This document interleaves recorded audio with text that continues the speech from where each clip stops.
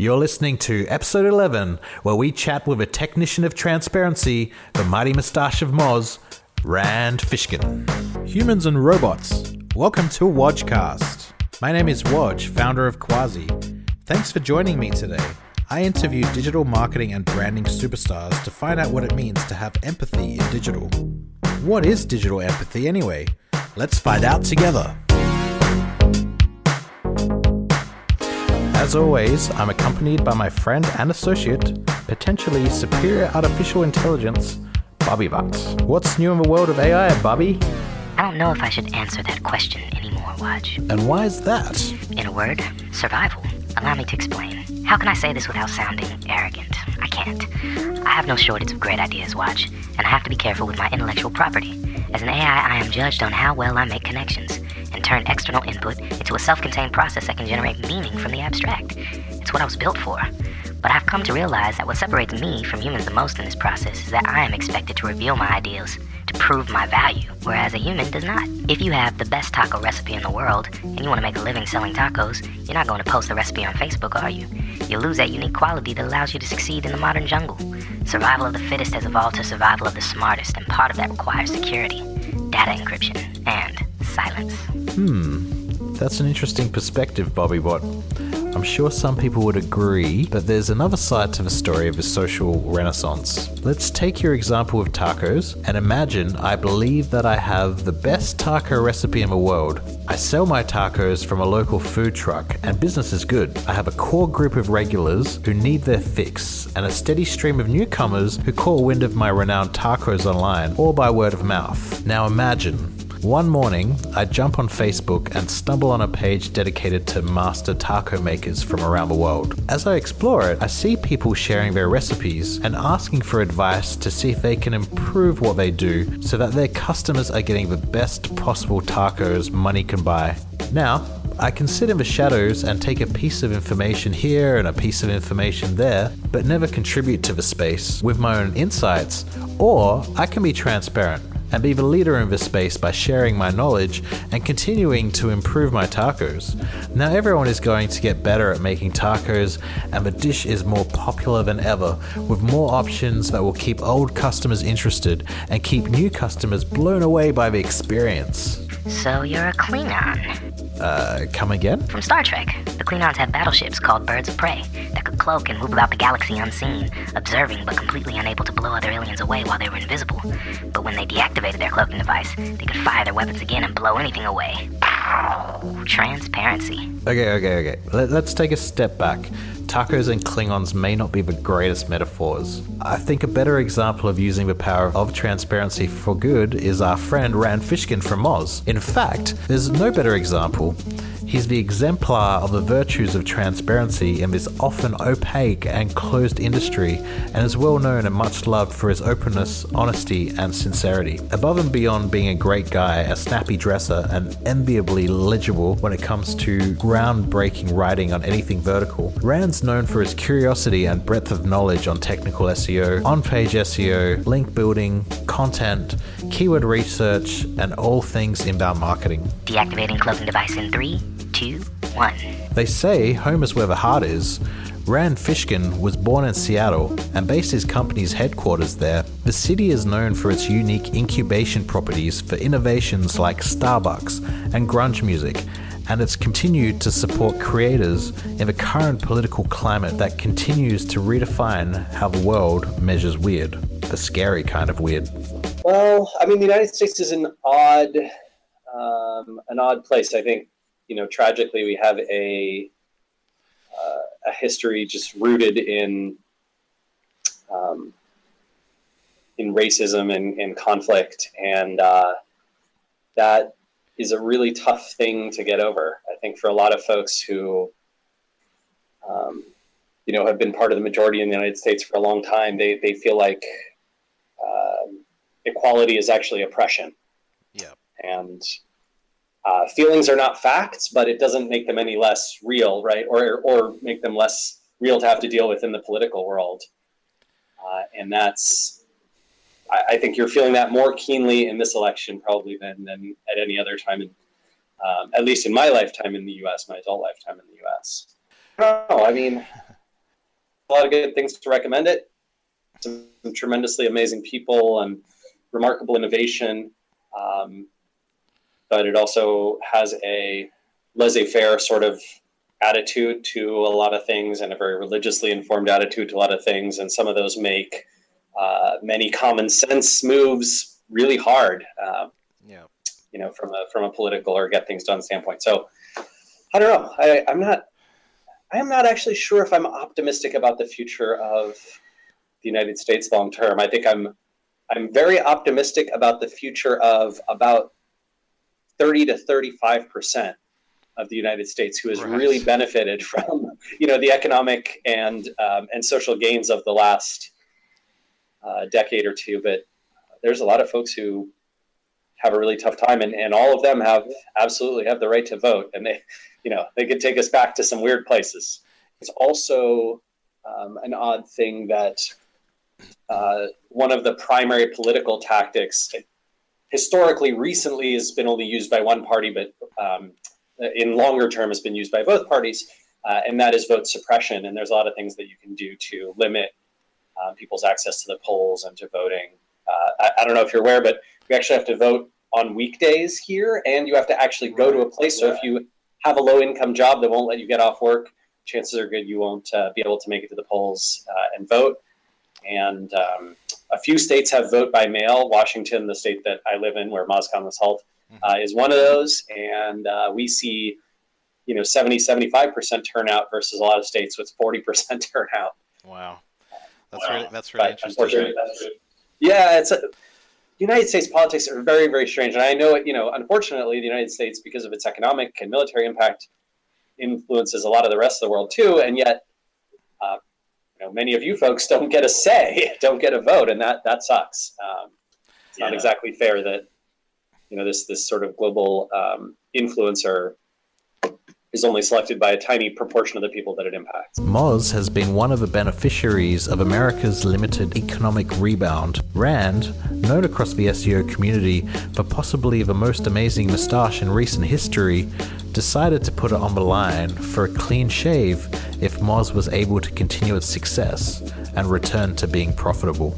Yeah, well, Moz, which I'm very happy about, is returning to its SEO roots and going to be focused on SEO for the foreseeable future, rather than trying to be broader inbound marketing and releasing products in the worlds of like social and content and other forms of marketing. So that excites me a lot. I really like being focused. I like having fewer products and fewer channels. But that being said, I think it's also the move is not without its risks, right?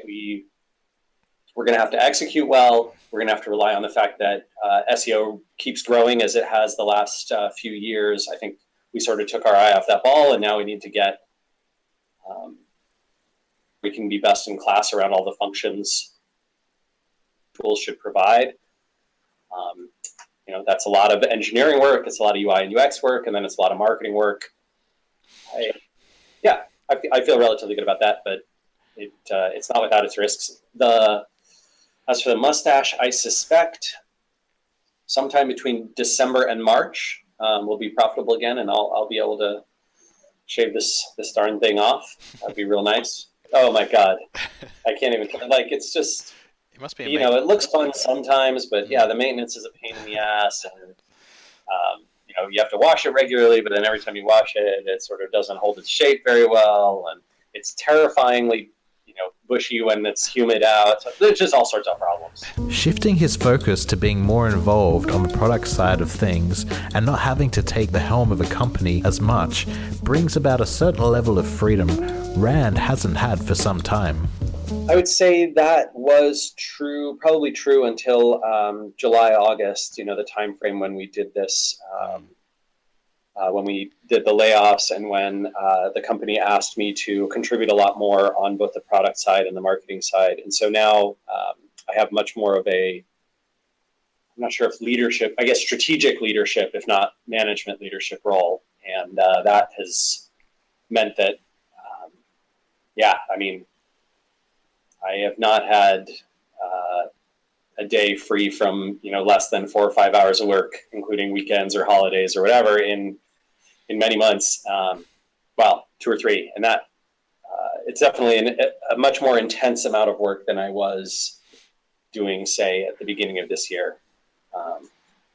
So a little bit frustrating. I sort of thought that Moz needed me less, and it ended up that Moz needs me more again now. So I'll try and do my best to contribute there.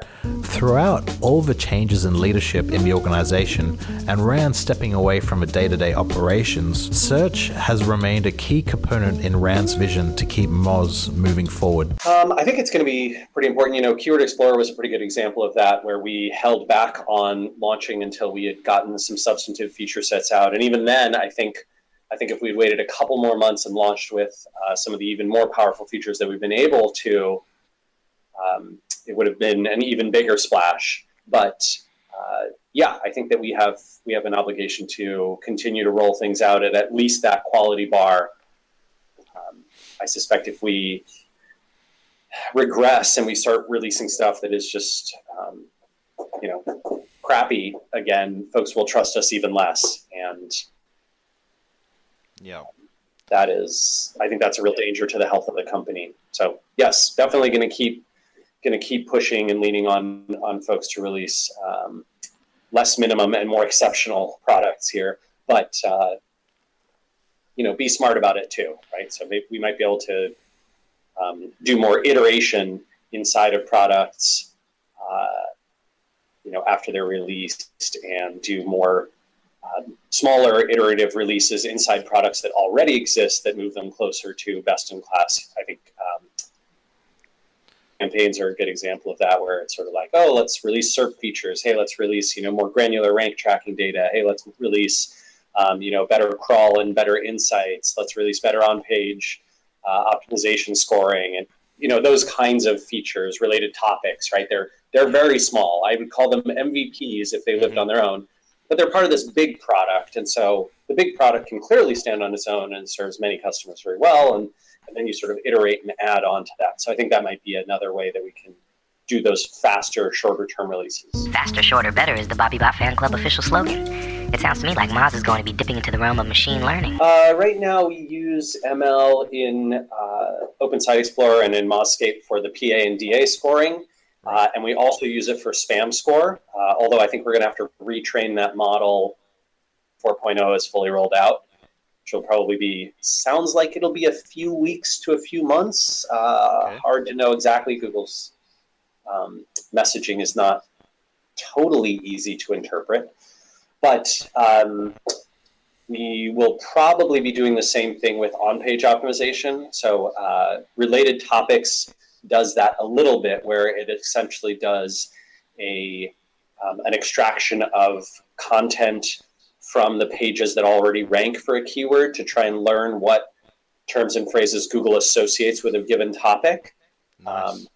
And then that's already in Moz Pro, but I think the machine learning aspect of that will be then using those plus all the other on-page factors to get a really good sense of what the most optimal page looks like.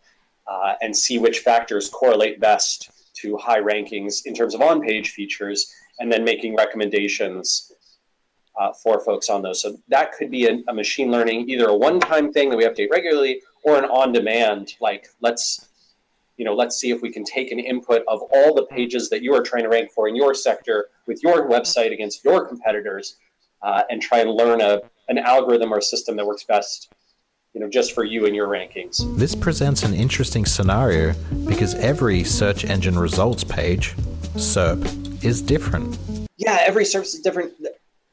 I guess, the challenge for me, and WatchMate, I don't know how to think about this best, right? So like my understanding with RankBrain is Google's essentially saying, when we do query interpretation, at query interpretation time, we're going to figure out which signals to move up and which signals to move down, right? So like maybe for this query, links are not as important and content's really important. Maybe for this other query, engagement's really important, freshness is important, links are important, but the content's less important. So I think they're doing that kind of fluctuation, which could mean that an ML model that is more based against and biased toward your particular search results makes the most sense.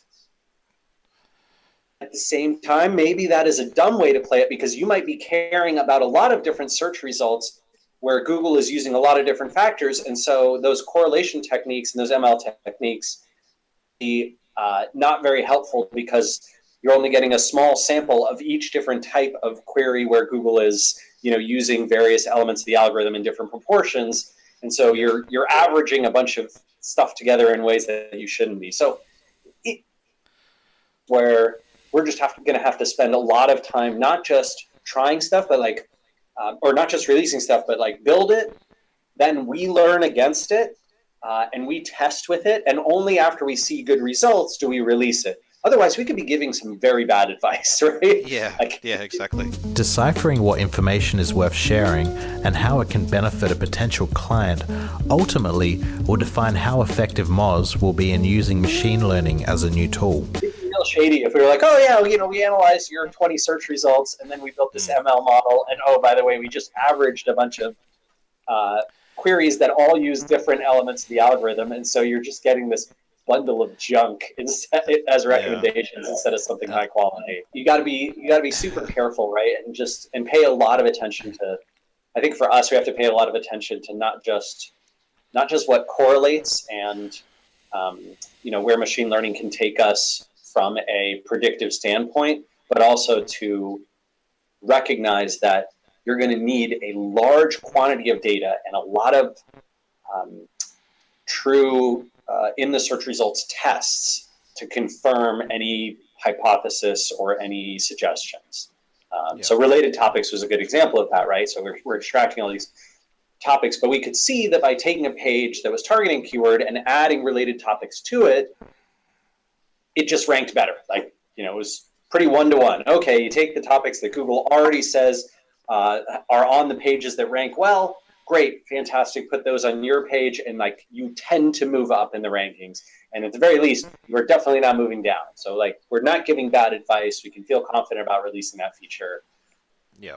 But it's a tough thing. You know what? The last thing we would want to do is give people bad advice. Hey, Watch, what's the worst advice you ever gave someone? I'm not sure. I never give bad advice. What about the time you tried to set me up on a date with Ava from Blue Book? That went south pretty quickly. Okay, so I'm not a matchmaker. I'm very happy with the title, Inbound Marketer. That's a movement Rand has described previously, but like your relationships with other AIs, it hasn't quite taken off. Why? Well, in your case, it's your tendency to be a smartass. I don't have an ass. But for people in SEO, the answer is not so straightforward. I think you've nailed it exactly. I think there's a lot of folks who say, who don't think of themselves as inbound marketers, even if they do focus on one or two channels or specializations that fit into the inbound marketing world. And then I think there's also a lot of folks who say they're inbound marketers, but even in saying that, say, but my specialties are, this channel or this tactic or this specialization. And I think that's totally fine and legitimate and reasonable. There's so much competition in each of these channels that it seems obvious in hindsight why you would specialize, right? And why you wouldn't just have generalists who work on every single aspect. Caught up in the language and in the idea of a shared digital marketer who concentrated on non-paid channels becoming something that a lot of small and medium businesses would use, when in fact what ends up happening is a lot of small and medium businesses hire for the one or two channels that they care most deeply about and contract out a lot of the rest, or just don't focus on them. And that is also the case for consultants and agencies. They specialize and then they outsource or they subcontract or they refer for non-specializations. Just like marketing automation, unless you have the workflows and everything ready to be connected to each other, you can't go after every channel. Well, in marketing automation, in a lot of ways, you can do all the elements of the automation that are below the acquisition channel, and that's often owned by a specific, often an email marketer. But yeah, this one is, social media marketers. There's social folks who are focused purely on engaging in social conversations. There's folks who are focused on social listening. There's folks who are focused on brand building. There's folks who are focused on traffic driving from social, from getting value for SEO from social, right? Like all these different things. Yeah, it's just like SEO, right? And I think the same is true in content marketing. There's people who are content strategists and then content developers and folks who focus on B2B leads from content, folks who focus on brand building through content, who focus on native advertising, right? Like all these million different things. On Jerry Colliner's Reboot podcast, Rand spoke about depression and the loop it creates. The reality of mental illness and suicide is something Rand refuses to allow to get swept under the rug. Knowing what the loop is and how it can consume people can help in eventually learning how to break out of it. I think a lot of people have a different description or a noun that they use to describe it, but for a lot of folks who are suffering from mental and emotional issues of all different kinds, there's this facet of the process wherein you get kind of trapped in your own mind's cycle, where you build things up, a problem, and it overwhelms your thoughts and oftentimes pulls you away from doing critical bodily care and emotional care types of things, right? Like maintaining your relationships well and thinking positively about yourself and about the future and getting good sleep and good exercise and self-maintenance and all those kinds of things. And as a result, you almost get a reverse of the flywheel concept where you every bad thing you are doing to not take care of yourself builds upon the despondence and the frustration and the anxiety or depression or whatever it is that you're feeling. Situation's worse and worse. And that, that's something that is a very hard, the longer you're in it and the harsher it is, the harder the cycle is to break it. It's not too dissimilar from, although in concept at least, although certainly physiologically it's different from addiction, right? Addiction kinds of behaviors where you, Sure. The more you do the thing, the more you crave the thing, the more that takes over every other aspect of your life. And the more you need the thing to escape the fact that your life is dominated by this addiction, et cetera, et cetera. Part of the challenge Rand had in escaping the loop he described came from how the depression played on behaviors and parts of his character that he found very difficult to change. So the tough part for me is when there's disagreement, I do a thing that I think a lot of us do, although it's not healthy, and we all know it, which is if I don't get my way, I disengage. So it's not the conflict or the disagreement itself. It's the I was not listened to or whatever, right? That kind of mentality. Yeah. And that is super childish. It is so immature. And yet, I can identify it in myself and I feel myself fighting it. I don't have a good answer for you. Okay. Grow the fuck up, right? Like, come on, Rand. Just be an adult human being. Suck it up. You're not always going to get your way. You need to commit and work hard, even if you disagree fundamentally. And that, I don't know. That's just something I got to learn to do. It's so frustrating, right? Because it's something that obviously, every person I ever hired, when I was CEO and I was a manager and that kind of thing, every person I ever worked with, I asked them to do exactly that, to engage in conflict thoughtfully, and even when they disagreed, to continue supporting and putting their hard work behind it. And come on, man, you gotta, if you're gonna ask, you better deliver. Putting everything on the table has become a pillar of Rand's working philosophy. He describes it as an addiction on a couple of occasions, one that has changed the way people see the SEO industry. I think it came from a childhood and an early adulthood where there was a lot of non-transparency. That's both family side and sort of growing up side of things, and also early career, especially with hiding debt and with hiding the fact that that we were very, very unsuccessful, but we're still trying to pitch clients, in our early days of consulting, like we were these folks who could help them out. And that experience made me want to be extremely transparent so that there would be no skeletons in the closet. And then over time, I think it's also grown into an addiction because I have seen and felt the benefits of it.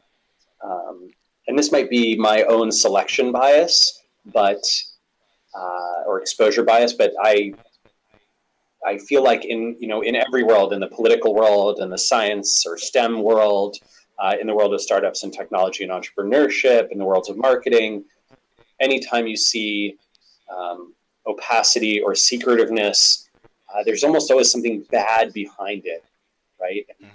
Or it has bad results. Even if there's nothing at all bad behind it, there's almost always bad results. And on the flip side, when you are transparent, the harsh criticisms that you expect turn into words of kindness and praise a lot of the time, because you were out in front with it and you didn't try and hide what was going on.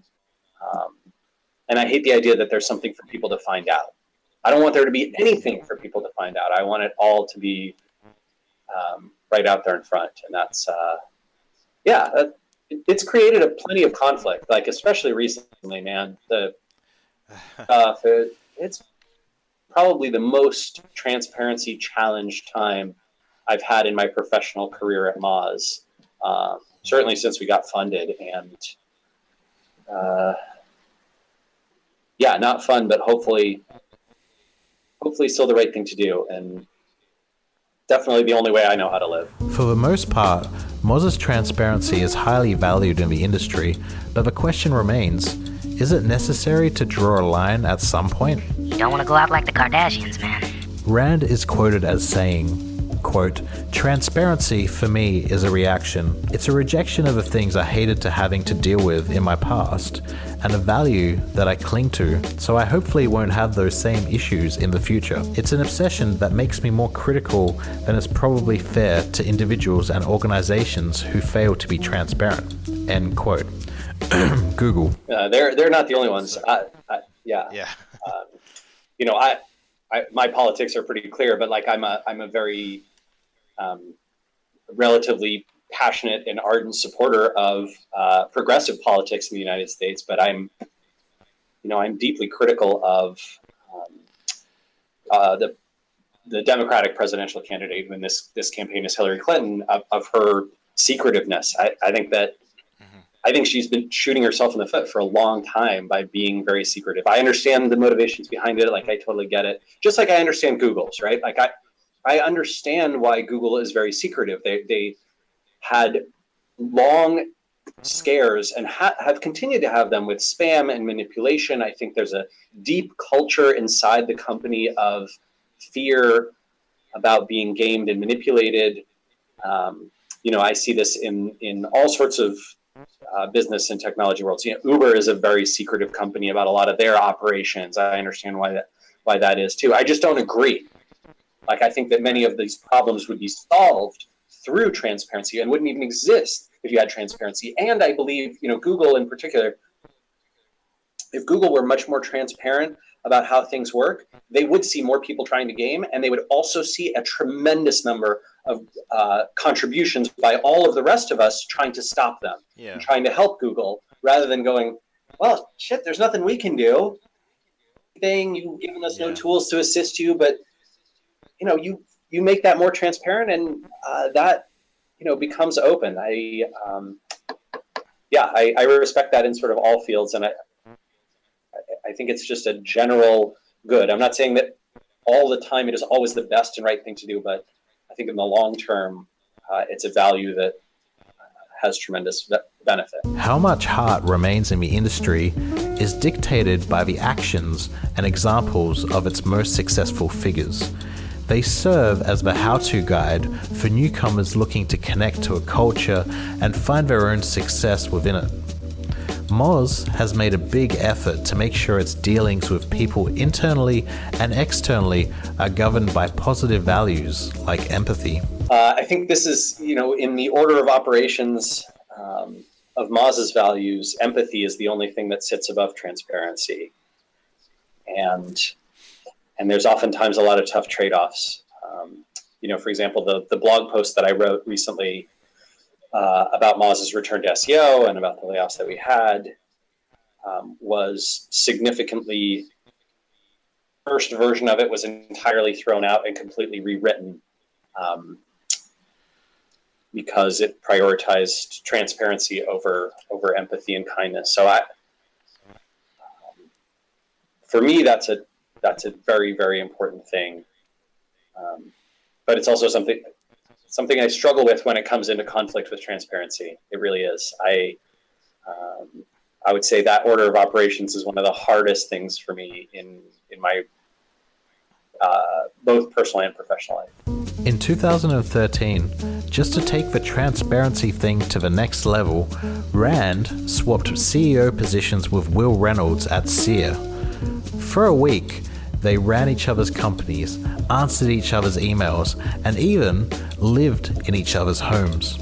I got a really great sense of what it was like to be in a sizable agency again, and to see how client relations and how distribution of labor worked, the challenges of maintaining customers and doing sales.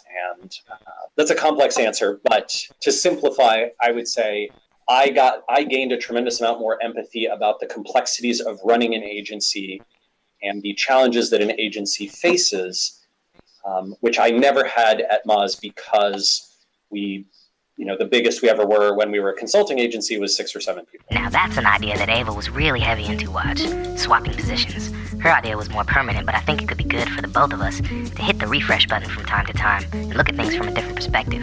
We need more empathy in this relationship. If you were me, what would you do right now? I can this interview and go to Las Vegas.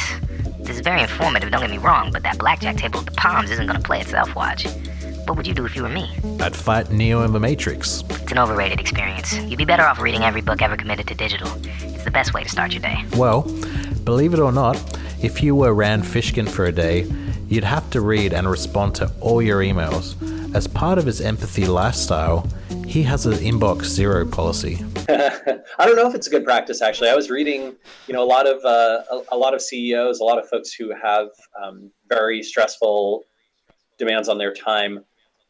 Inbox zero, they delete or ignore a lot of their email.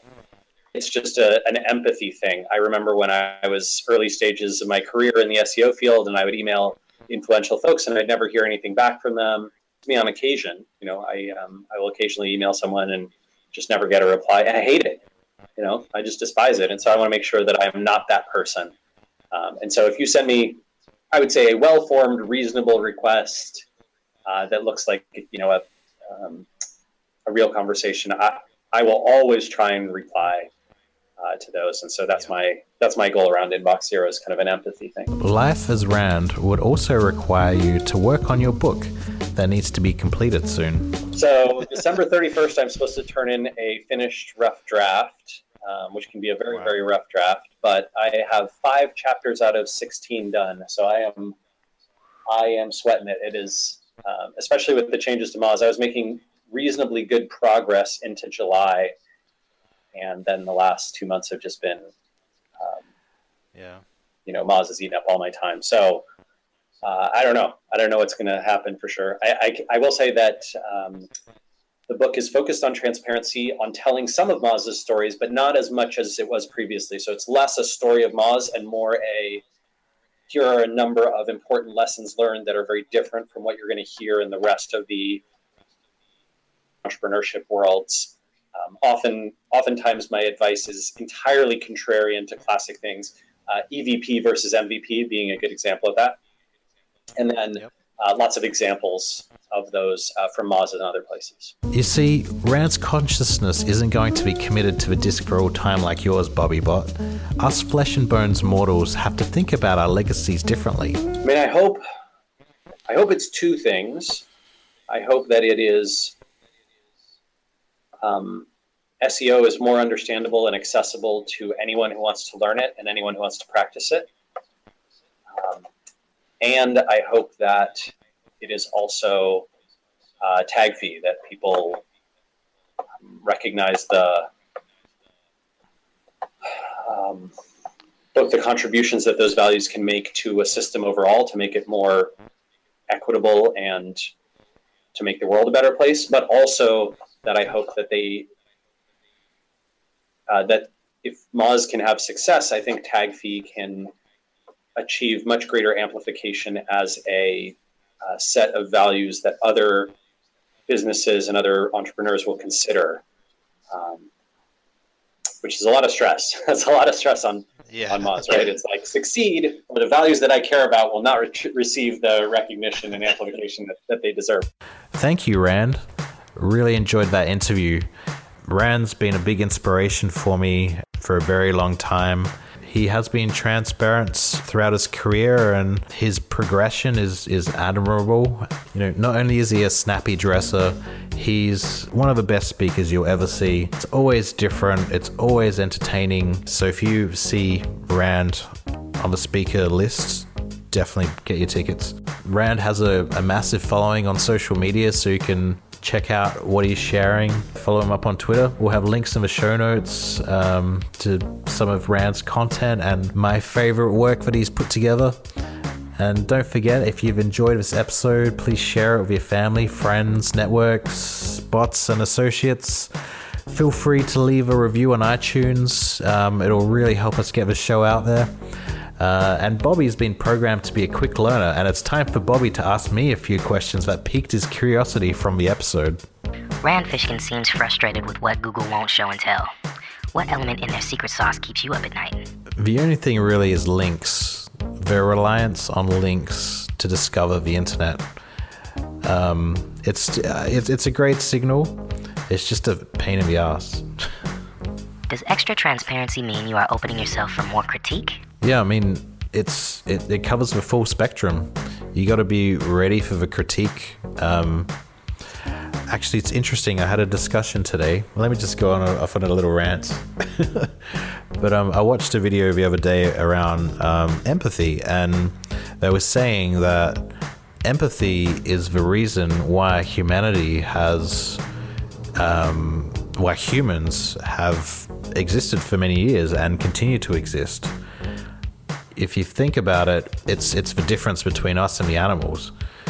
We need empathy, we need understanding to get by. Otherwise, it'll be about survival. Now, could you imagine a lion chasing a zebra and the lion pausing for a second and going, you know what? That zebra's probably had a bad day. I'm going to let it go. Doesn't happen. So I think the people that do troll and target the transparency side of things, they're the types of people that don't have empathy and vote for Trump. Is there a connection between transparency and digital empathy? Absolutely. I think transparency correlates to empathy. On the flip side, opaqueness is very one-sided and is all about being guarded.